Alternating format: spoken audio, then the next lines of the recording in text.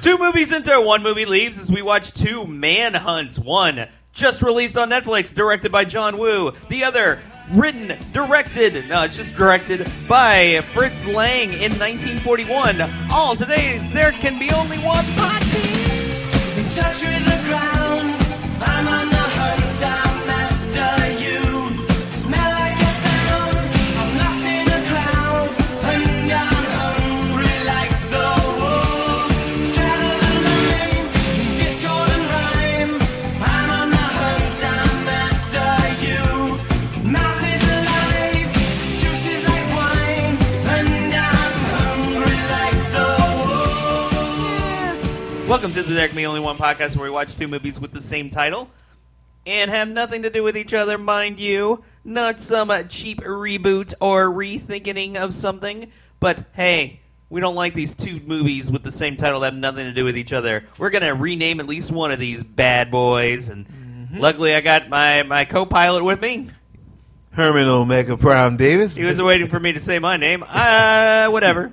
Yeah. I'm that guy. I think everybody know that as Robert Dragonfly Rob. Yeah, lemon pie. Thank you very Lemon pie much. now? Yes. Okay, my bad. Who's that cooling on us on a windowsill? Why, it's lemon pie over there. He's just chilling it with all of his other pies. Did you sell a lemonade today? You know, like Warrant and cherry pie. Me and him just hanging out. Yeah. You didn't sell no lemonade today? Today was the day. Lemonade Yeah. for what? Lemonade stand. Something they say get out there and sell lemonade, kids. Teach them business or something. Why? I don't know. Where did this come from? I don't know, some kind of old school thing. I guess to teach them business and teach them economics. I did have someone try to sell me shrimp yesterday in my parents' neighborhood. $1 a pound. That sounds suspicious. Did they just walking around with a plastic bag? I was walking around and came in front of their house, and they said, I have 180 pounds of shrimp I've got to get rid of for $1 a pound. And I went, I don't need it. He's like, are you sure? It's only $1 a pound. It's like, that makes it even worse. Like, what at the best at $1 a pound, it's stolen shrimp. Yeah. At the best. At the worst, it's not shrimp at all. It's maggots, and they've just been packaged to look like shrimp or something. You know, like, that's weird, man. no shit. My parents' neighborhood is getting weird. That's what I was about to say. I thought your parents stayed in like one of the best neighborhoods in Baton Rouge. Their neighbors 2 doors down the other way got raided recently by the cops for selling weed. They found like bricks of that. Yeah. These were the same people that they were going to build a pool. Like I think they're still, because they've already commissioned the people to build it. They're still building it in the same time that like these people are like out on bond for selling all that marijuana. Yeah, my parents are all proud that they have dope dealers a couple of doors down. You know, that sort of thing's like we're in a crime neighborhood now. They hip now, you know. Yeah, of course. Okay. Nothing wrong with that. But the other neighbors, they've been questionable the entire time. They're also the jerks that'll go around to people trying to rat you out for doing fireworks on 4th of July. Like doing that whole is like, I saw some cops around here. I just thought I'd tell you, that sort of thing. Yeah. Whatever, man. That's one of the first 4th of July, New Year's Eve. That's like, come on, man, don't trip. Come on, out of two nights out the whole year. Right. They could like pop fireworks, play a little music loud to midnight. Yeah. It's no problem. Right. Just those 2 nights. I'm just trying to impress my niece and nephews. That's all I'm trying to do at this point. I'm not. There's no other ulterior motive other than like just to hear something go boom, because that's awesome. Yeah.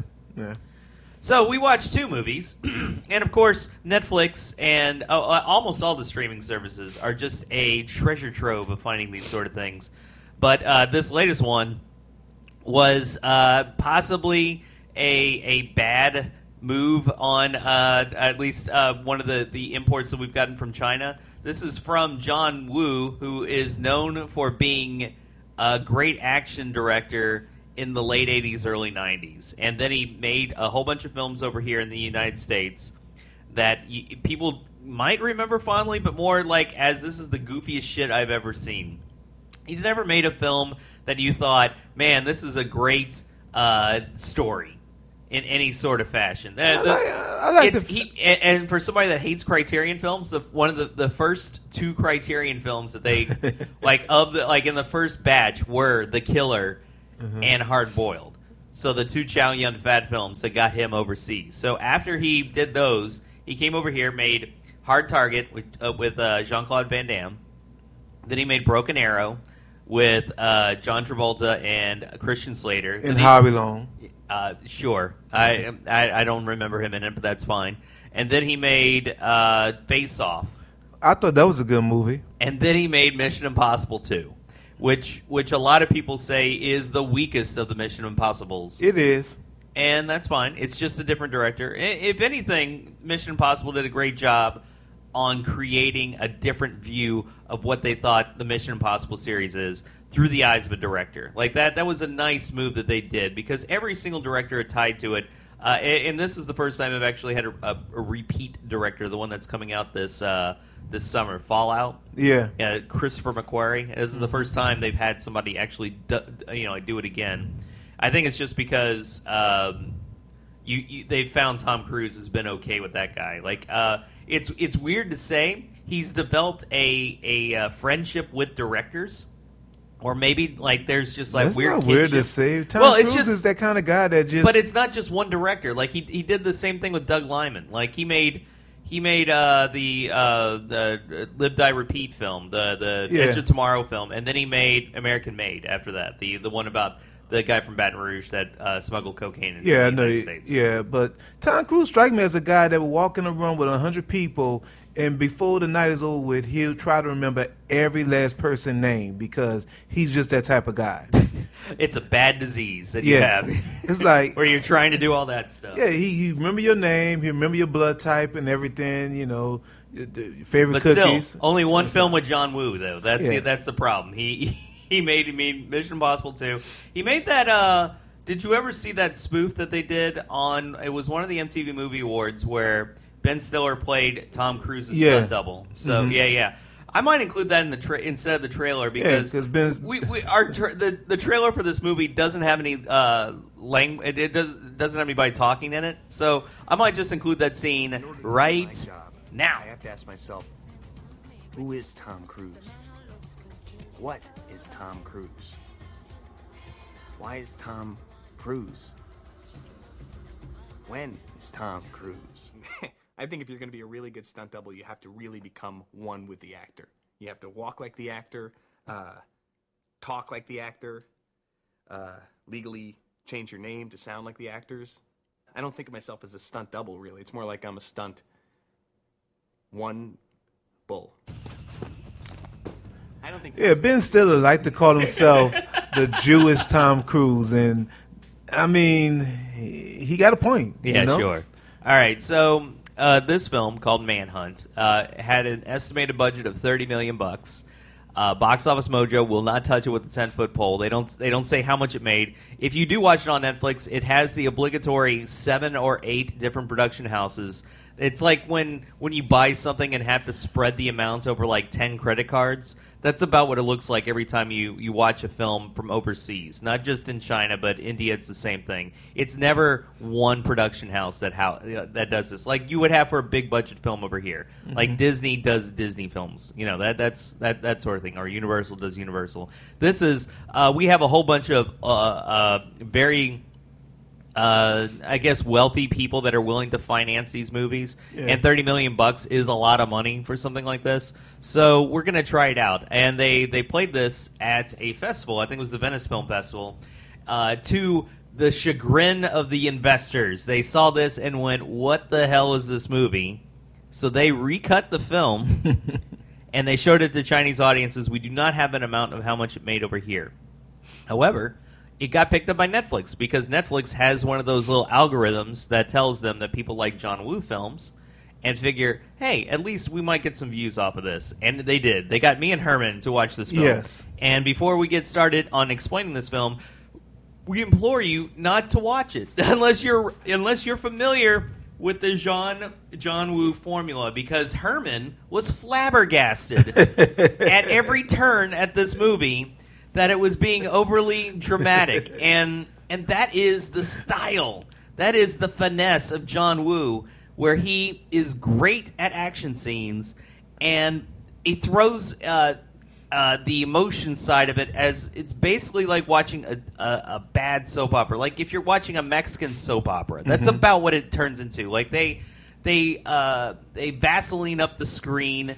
They get the doves flying everywhere, and then they get all melancholy about something that's happened. Then they start shooting guns in the air while following down the stairs or sliding down the stairs. Sure. They got the saxophone playing constantly. He's got a style about this, and it is instantly riffable. We watched. Did you mention riding on the motorcycle with shooting guns? No, and wait. Okay. We're getting into the movie. Okay, I'm talking about his style. Okay, you're getting too far into this before that's what he does in all his movies too. All right, so you got to be prepared for this sort of thing because if you don't know him and you're just in it to see the action, this is definitely not one of those movies. There is some decent action in this movie, but not a lot. I did like how they handled the gunshots in this, where they had it almost made it look like you would see in war films, where it was an extended shot of the bullets as it left the encasing, where it looked like it was like a machine gun that was fired, where you got the extended long shot of the gun, like its trajectory to wherever the target was going. That was cool. I like that. Other than that, not a ton of other action happening, and I think it had a lot to do with the premise behind the story on this thing. So, Herman, before we get started, how many of those John Woo films that I mentioned have you seen? Let's see, Hard Boiled, The Killers. I watched a little bit of The Replacement Killers. That's not all it. of it. As I wasn't John Woo? I wasn't. No, you're just naming Chow Yun Fat films now. Okay, my bad. I walked out of Mission Impossible 2. Uh-huh. And then you walked right back in. You're like, oh, what was I doing? I know I watched Hard Target, but I can't tell you the story other than that it starts off in New Orleans. They're hunting him. The most dangerous man sort of thing. And I love Face Off. Okay. And which means you have not seen it recently, because that film is just like the film we watched. Last time I seen you would have been like, old Herman, why did you betray me to think that this was a good movie? Last time I seen Face Off was at the movies when it first came out. Right. Yeah. Watch it again. I don't know if I should. No. Unless, and it's the reason why this has always been the subject that a John Woo film should be one of the films that we spoof out in the manship.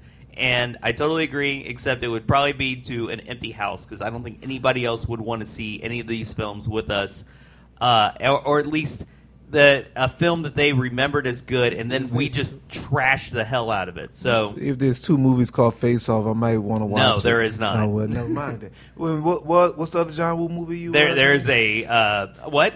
Did you name any more John Woo movies? Sure. I name them all the time. That's what I said, the Broken Arrow. I seen that. Okay. All right, from what I remember from watching that, it's been a while. I liked it a little bit. Okay, so in this film, I'm done explaining it, because one of the main issues with this film is the editing behind it. It definitely looks like this was a 3-hour movie that they cut to about an hour and 50 minutes, especially at the beginning. It also hurts that one of the assassins in this is John Woo's daughter and gets a lot more screen time than she needs to have in this film. True. You have the main dude. According to this, his name is Duke Q, but I will just call him the main dude. That's fine. He is the lawyer of the bunch. Mm-hmm. And then you have the cop. As in all John Woo films, there are two main stars in this. You have the cop and you have the lawyer. Now, in all the other films that he's done, whenever you have an action film, you include two people that have professions where they know how to do action. If one of those people in this is a lawyer, that really throws that out of the curve. Like, it's like, oh, what does a lawyer know how to do? Turns out a lot in this film. Yes. So the lawyer gets set up. There's a dead body in his bed, and he's got a knife right next to the body, and there's a woman screaming at the front of his apartment complex, or just in his apartment, saying, hey, that's the killer, that's the knife, as clean cut as possible. But this guy's a lawyer, so he's like, I know my way around law. I'm not going to say anything to anybody. Turns out the cops were not cool with that whatsoever, and basically tell him to run by one of the cops grabbing the other cop's gun and said, you just did that. You better run. And he's like, well, I guess I better run because this is an action film. I guess I can't use my lawyering skills to get out of this mess. So it becomes a cat-and-mouse game between the good lawyer, I guess the only good lawyer that exists in this, and the bad cops. But there's a good cop with a good assistant that thinks that maybe this lawyer didn't do anything wrong.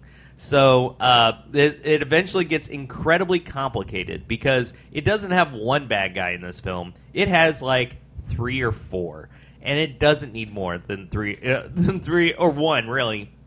You just need Boss Tanaka, who was the only guy that you can you would probably recognize from this film. He was in Kill Bill Volume 1. He was the guy that Lucy Liu cuts his head off whenever they show the scene with all the Yakuza. So he is... he owns a pharmaceutical company that is tied to the lawyer and tied to other shady deals. Turns out they have developed a superhuman formula that they are going to sell to governments to create superhumans. And he has been using this on his, quote, daughters, who turn out to be just somebody he found at orphanages. There are scenes in this that really, it takes a while to get to that point to understand that's what this movie is about. Like, when you think this film is over because the cop has decided that the lawyer didn't do the crime, there's still 45 minutes of movie left because they have to solve this for whatever reason. They don't need to solve this, do they? No. They introduced, like, an old case from 3 years ago that's tied to the story that they're trying to solve after they figure out the guy didn't kill him. So now they're moving on to that part. And then there's the backstory with the girls who he just picked up from the orphanage and, you know, what he's doing to them. And then there's also the super soldier serum that they're using to dope up these people. It's a lot of stuff that they just ply together. And all this is based on a book that was originally a movie set back in 1975. And the reason why he redid this movie was because he wanted to pay homage to the main actor in that movie. So it's a cluster of things together that I don't think he should have touched with a 10-foot pole. But who am I? Well, you could tell that he found the motivation behind this because if you've seen his movies, he has 2 stars in everything he does. Not necessarily a bad guy or good guy. Sometimes they're both good guys. Sometimes one's a good. Sometimes one's a bad. It's a nice mix of these sort of things. Like you always have 2 in the lead, and then there's some other people that are tied to the film that is just cannon fodder. Like they're the ones that go get mowed over for whatever reason. So that's his better films: The Killer, Hard Boiled, Face Off. There's 2 in the lead in each one of these things. Do he do those movies? I never looked it up. Was those original screenplays, or was that like adapted from other books or something? No, Mission Impossible was not something he thought up of. No, I mean horrible. The ones that we know that made him what he was. What do you have to think up of? A hospital gets taken hostage, and then there's babies everywhere that he has to rescue. What sort of thing that he has to think up for something like that? I mean, that's complicated. This before Women's Hospital was around, so I mean, that wasn't how hospitals made back then, you know. In the 90s? This is a 90s film. How Really? old do you think John Woo is? I thought it was an 80s film. Oh, jeez, man. Well, all the saxophone playing and everything, I mean... Well, yeah, that's because that's a John Woo trademark. That's like I said, that this is a guy you have to accept. He has a certain formula for things. Of course, the doves appear, because they always appear in his films. But what really hurts this movie are the distractions in this film. Like, trying to get everything together for this plot to bring it together. It should have been very simple. It either needed to just focus in on the lawyer, Yes. or the cop. They needed to be the main leads in these things, but they added so many other people in this that it caused it to get jumbled Diluted. up. I thought he was going to get... The lawyer, I thought he was going to get one of the daughters of the bad guy because of the opening scene of this film. Oh, jeez. That opening scene was pointless. But he got with another female in this movie that the female thought that he was the reason why her fiance committed suicide on their wedding day. It was a lot of stuff in this movie that didn't just... Well, what's great about the opening scene, though, and we'll track back to it, it turns out that the lawyer was just in Japan at this small restaurant and was hitting on the main lady, and it turns out she's like the hitman that's tied to this whole thing. But they start talking about old movies, and he's like, hey, you like old movies? I got one in my car. I'm going to get that for you. Yeah. And it's just funny to think that I do the same thing, but all the movies that are in my car are stuff that we've done spoofs on. So it's like, hey, you like Batman and Robin? I got that copy. You like bad puns? It is. Gotcha. It is just the bare bones DVD with no extra features. So enjoy, sort of thing. But I must say, watching the movie with you was funny this time because this is the first time Robert was so aggravated by a movie that I seen him that he just could not be flabbergasted at how bad the movie was. I was like, damn, Robert usually is not this. He's not this. What's the word I'm looking for? Frustrated? Yes. He was like, it was obvious that I knew that your take on this movie was not going to be good. It's not that it isn't. These are the type of movies that like catfishing exists for. It's to keep you awake and paid attention. Sometimes a movie they won't try. They say safe in the numbers, and you get kind of bored with that. But this is a film that you need to bring to like a movie class to explain how you should not make a film like this.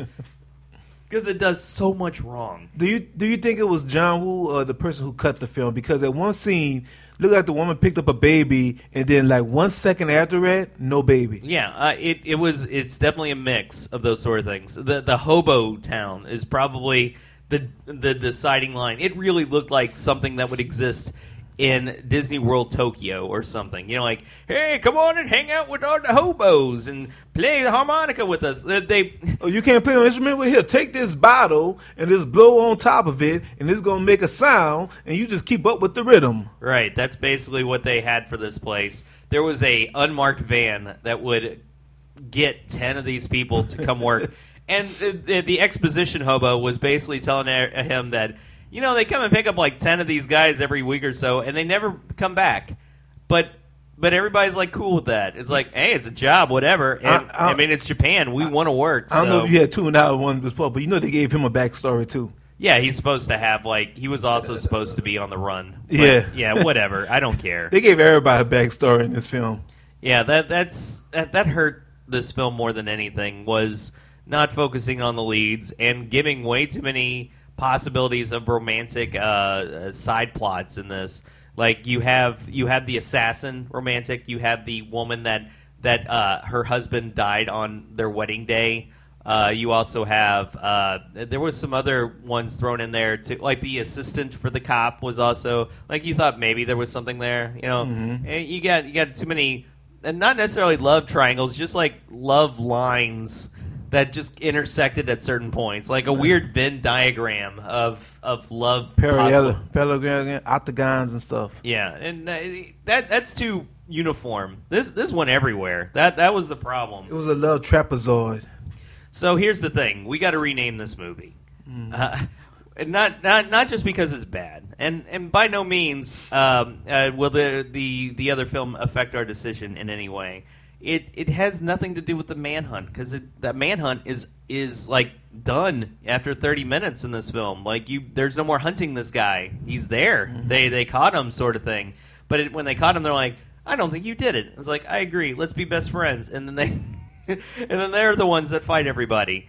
This film, we were trying to come up with titles before we came up before we came here. Like immediately, like with 30 minutes left to go in the movie, like we're coming up with a new title for this film. Yeah. There wasn't any decisions otherwise on this. The title before seeing the film for me was To John Woo, Thanks for Everything, John Travolta. But no, that's too long and doesn't fit this movie at all. This film deals with the side effects to a drug that multiple people are taking in this film. So I thought Reaction would be a cool title with the A capitalized. So you have Reaction, like Reanimator sort of thing. And there really isn't a film named after that. But they said the title in the film. And it's a title that works on two levels. It was just something we caught and we're like, you're right, this film works. This guy is trying to prove he is not the murderer, or in other words, he is not the killer. So this film is called Not the Killer. And it also serves as a warning for anybody trying to watch this. Hey, you think this might be the killer? No, it is not the killer. This is way down the list of John Woo films that you should see. Like, it's really, it's if you haven't seen Hard Boiled or The Killer, they're up there. If you want to see something fun, Face Off, sure, why not? But it isn't really that great. I'll just flat out say it's not that great. Paycheck's another one he did. That was a movie that had John Woo's daughter. You know what? in That it. actually was not bad. It's bad. It was not bad. Herman, it's bad. You remember this wrong. You had people telling you it was good. Paycheck, it's not, I was, what, 23 years old, 24 years old? It's bad, I tell you. I like those paradox movies like that. Okay, fair enough. Amnesia. But this film needs to be called Not the Killer. It's just that simple. But we definitely had another film to watch after this, and heartbroken from the first film, we decided to pull out this next one, which comes to us from 1941 and also available on YouTube, because YouTube's great like that. It also has a trailer with no words in it, so I might include a scene from The Simpsons that I enjoyed that pretty much sums up this movie, starting right now. No, they'll never save your brain, Hitler. Little help? Boom it went! Boom! Just like that! They took a photo of my keister for Stars and Stripes! At least they told me it was for Stars and Stripes. Ay, caramba, man. Yes, perfect. I don't need to include. Of course, that was the scene where Grandpa Simpson tried to kill Hitler. Like that's the one I wanted to include. Whenever he was a member of the fish, what were they? The fighting the hellfish. Yeah. The fighting hellfish. This film is directed by Fritz Lang. Have you seen anything Fritz Lang has done? No, this is the first one I have seen. He did M, and he did Metropolis. Those are like the two main films you would know Fritz Lang from. Is it M for murder? Or No, just it's just M. No, okay. It's a German film. I would highly suggest looking that one up. That one's better, only because I don't know if you have the same problem I do when it comes to silent films.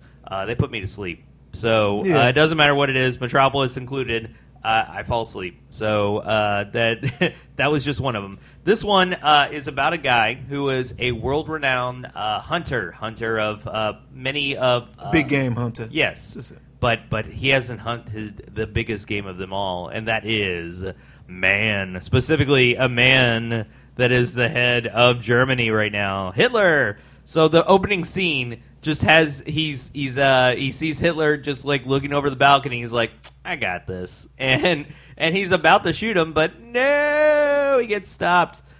This takes place in 1939, presumably because this is also the same year that England joined the war. But in 1939, they were at that point were not at war with Germany, so it was just a guy going there to try to stop Hitler. Yeah, but he kept saying, like, no, I just wanted to say that I could do it. Not necessarily do it, just be there and do it. Just to clarify, it took place 1 month before Germany invaded Poland. Yeah, he clarified that at the end. Okay, so he gets imprisoned by the German folk that are there and given an ultimatum. And the ultimatum is you get to live as long as you sign a document that says, I was trying to kill Hitler. Yes. And he's like, I didn't do that. And he's like, and they're like, no, you definitely did, and we're going to throw you off a cliff otherwise. And they certainly did.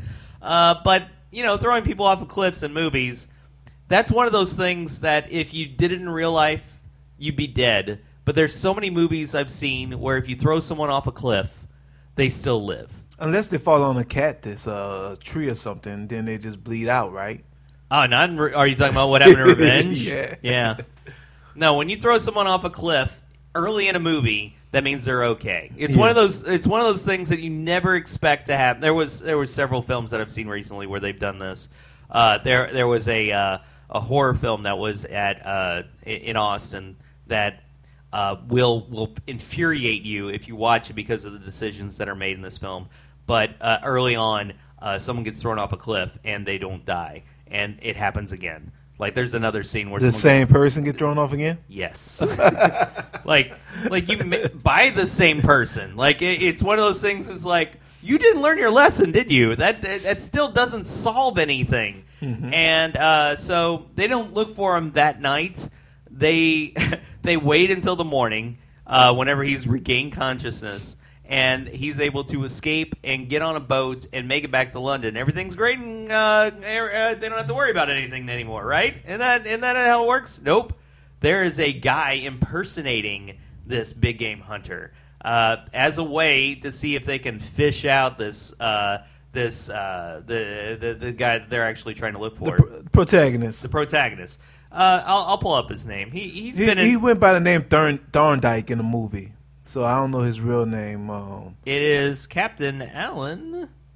I'll pull up full cast. That might be Captain Alan Thorndike. Yeah. Alan. Let's just Captain. Okay. You want to call him Captain? Yeah, the Cap. Captain. He's trying to find a way to get around it, and he runs into a. Like the I guess the towny girls that are in England, the ones that need to be trained to be a civilized person, sort of thing. I was thinking My Fair Lady. Yeah. When she started talking, what they call that Cockney. Cockney Yeah. accent. She had a Cockney accent, and is the comic relief for a lot of the movie. The whole time she's either like I'm coming with you.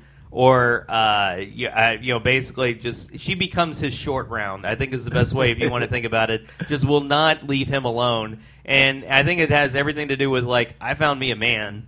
And this guy is going to be my man. I don't care if he's being hunted by Germans. That's kind of hot. So she's on a hunt. Yeah. Yeah. This film is basically a cat and mouse game while in London, among other things.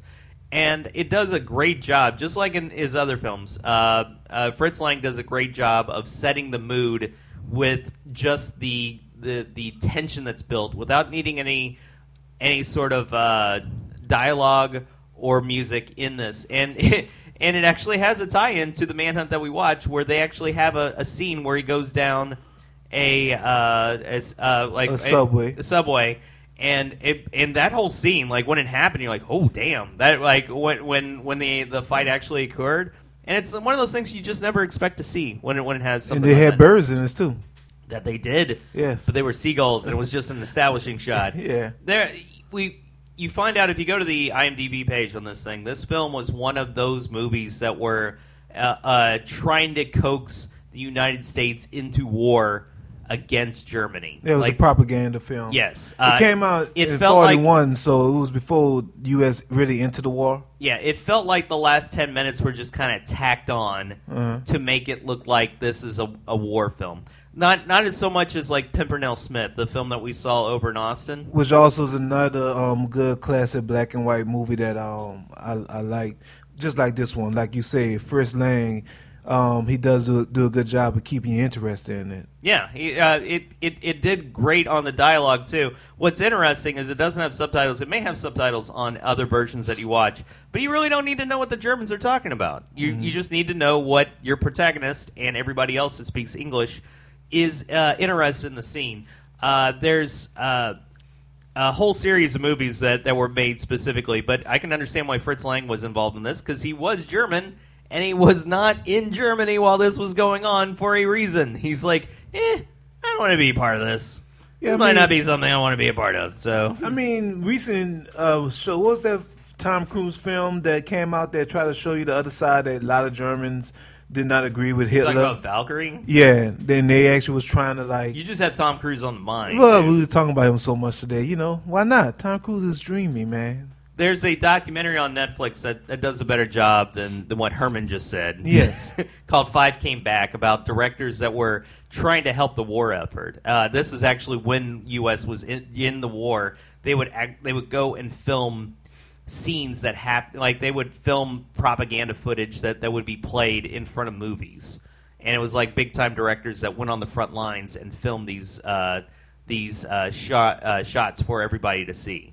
And it felt like what we watched at the end was a way to get propaganda. And they even included that's when they first started throwing in all the patriotic music is right at the end. Well, you got to think, I was thinking about that when this movie came out in 41, like you say, to have a guy, the war went on until 1944, right? or 45. I'm getting my ears. War's never stopped, Herman. Keep going and going. But The war will always rage in my head. they ended it with saying that he's a highly skilled man with a long range rifle, and he's got the skills to use it. Yeah. And he's out there somewhere. Right. In the same way other films that are pseudo-documentaries try to throw out there, it's like, there's hope. There's hope out there. We're not sure when it's going to end because we're putting this out there during this whole thing. But we're trying to tell you, hey, we have one guy fighting for us. How about you? That's basically all they're trying to say. Don't you think? Yeah. No? Okay. And knowing it's half the battle. Sure. Yeah. So, I mean, we forgot to mention that Roddy McDowell. That's his name, right? Yeah, no, it's just funny. Sorry. We forgot to mention, hey, he turned 81 today, Roddy McDowell. That's basically the way he made it sound like you're a weather guy. Yeah. No, he's in it. He's, maybe 8, 10, somewhere around there? He's a cabin boy. He helps the protagonist Captain.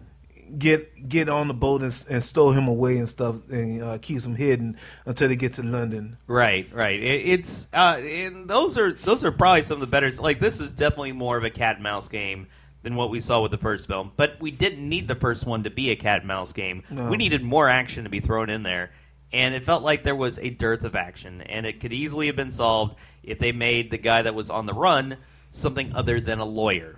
Like somebody's like, just like a kickboxing instructor or something. No, like what they do nowadays, like I'm thinking about this because this is the last one I seen, the Rampage with The Rock. Yeah, he's a zoologist, but he used to be an ex-army special ops background and everything. Right. They mention that, so that's why he able to know a know consumer his of guns. protein is what we're looking for. Somebody that just chugs pounds and pounds of codfish is what we're looking for. Oh, he's a lawyer, but he paid for law school by fighting underground cage matches. Yeah, that's all you need to get anybody interested in what he's doing.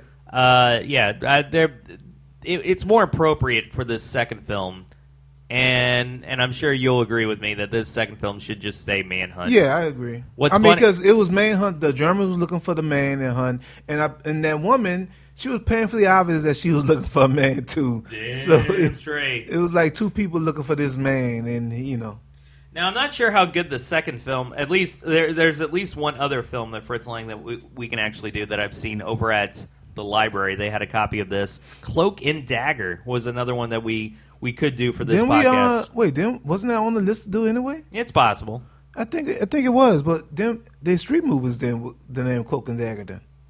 Was there? What's the other one? I don't know, but I know we talked about Cloak. I know we talked about Cloak and Dagger. I just know the one from the '80s. I don't. If they came up with one recently, I'm not familiar with it. No problem. Would you think it has a higher or lower, without knowing anything about the movie, higher or lower IMDb score than the film we just watched?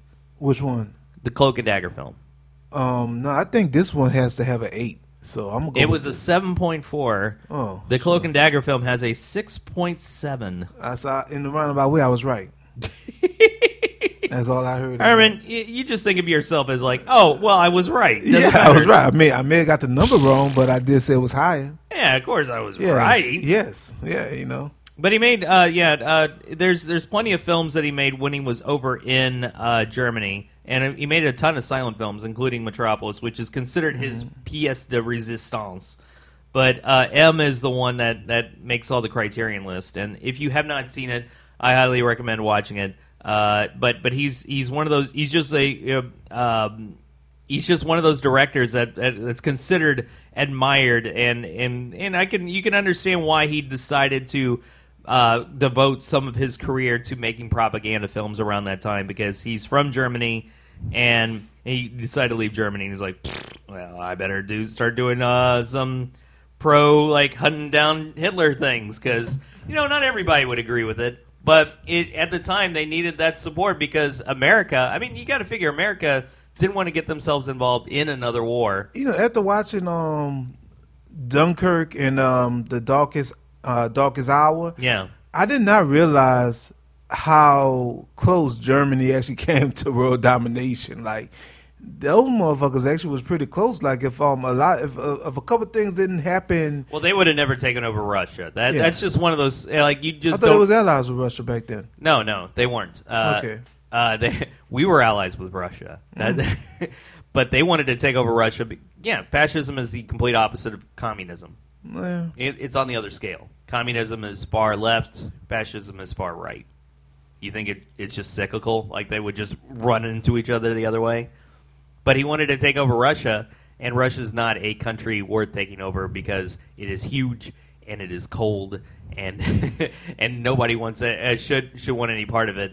Like the people that are in Russia are they're hard nosed. They're the ones that have survived all those harsh winters and stuff. You just don't want to mess with that country and try to take it over. But every dictator that has aspired for world domination has made that mistake. Like Napoleon. Yeah, I was thinking about him. Yeah, with the water. Oh, you're always thinking about him, aren't you? Yeah, man. You know, nice little head he'd be having on. Yeah. Do you think Tom Cruise should play Napoleon? He's too short to play Napoleon. Boom! That's called a Herm burn. Is what we're looking for. Yes. Do you have anything else that you want to say about this? I think we've talked enough about both of these movies. No, I'm glad Can you tell I had a cold? Did you? Okay, no. Okay, no, not really. Yes. Well, then I did good tonight. I did good. Go watch movies. That's what we're going to recommend. Not necessarily the movies we saw. Not saying that the Fritz Lang Manhunt isn't worth seeing, but go out there and enjoy yourself. You know what movie I'm actually like? Watch a movie on us. I have daughters and stuff, and sometimes they show me something that's not on my radar. Daughters and stuff. Yeah. And I'll be perusing through trailers on YouTube, and my daughter stopped me and say, "Dad, pull up that trailer." You ever heard of the movie Crazy Rich Asians? I might be saying it wrong. Yes, because it's on the list of for Movie Fantasy League. Yes, I think I picked it too because of the trailer.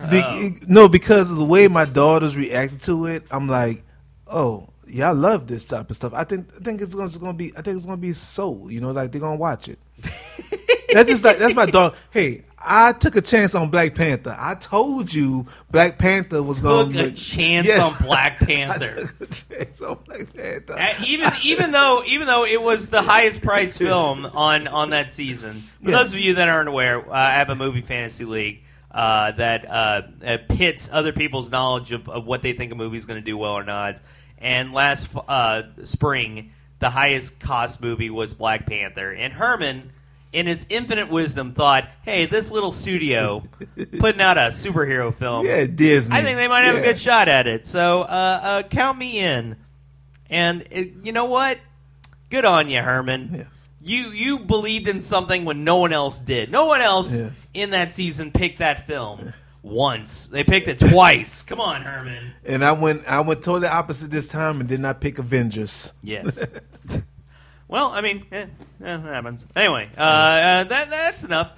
So the John Woo Manhunt, guess what? You have been demoted down to not the killer. Fritz Lang's Manhunt stays the same.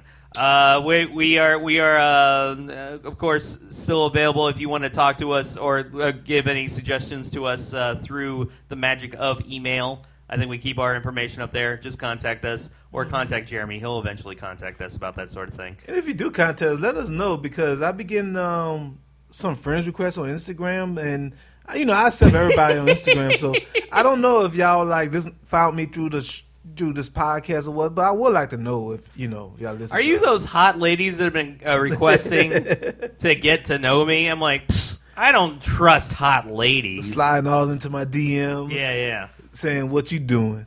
I'm like, I'm sleeping. Yeah. For another There Can Be Only One podcast, my name is Robert Rao. Herman Omega Prime Davis. Good night, everybody. Back. I wish I could remember the song. Shit. I don't know. That's one way to look at it, sure. Yeah. How you been, man? I'm hanging in now. Just working, getting ready for the graduation. Sure. Haven't been able to get to the movies. Did go see Avengers. I don't know if we talked about it yet on this podcast. I'm sure we've mentioned Avengers at some point. Not necessarily Infinity War, but the Marvel Cinematic Universe has touched us deeply and affected every podcast that we've done up to this point. Why, let's take a moment to reflect on how it's touched each and every one of us in our special ways. Herman, if you will. Okay. I don't know. I think Herman just got a little turned on by thinking about it. He's like, ooh. Yeah, it was a lot, man. Maybe like the last 10 years. Who would thought that Iron Man would turn into a movie franchise like this? Like, I mean, nobody's seen this coming when Iron Man first hit the screen with Robert Downey Jr., right? Yes, everybody saw it coming. Yeah, right. You didn't remember them saying after the end of Iron Man, wait until you see what we got up I next. think it was a crapshoot and stuff. Right. Because I really thought when I heard the deal that Samuel Jackson got, like a 10-film deal, I was like, why? Like, this not going to last that long. Yeah, and all he has to do is appear in the last 5 minutes of all these films. Yeah. So he doesn't have to do much of anything. So, yeah, it works, man. What have you seen lately? It definitely made it to where if I were to name an actor, like if I could only see one actor's work for the rest of my life, Samuel Jackson makes it up there just because of everything he just appears in. So if he can just be at the end of every film, that would even work better. So Okay, yeah, because I guess a cameo does count, right? yeah, cameo counts. Yeah, especially after they did Word Up. They were great, man. When you see Samuel Jackson, Word Up. You know, that's basically what it was. He was like, I like this cameo idea. You don't remember him thinking that afterward? I thought you were talking about the cameo Nicholas. No. No? All right. We're done. We're done talking. Okay.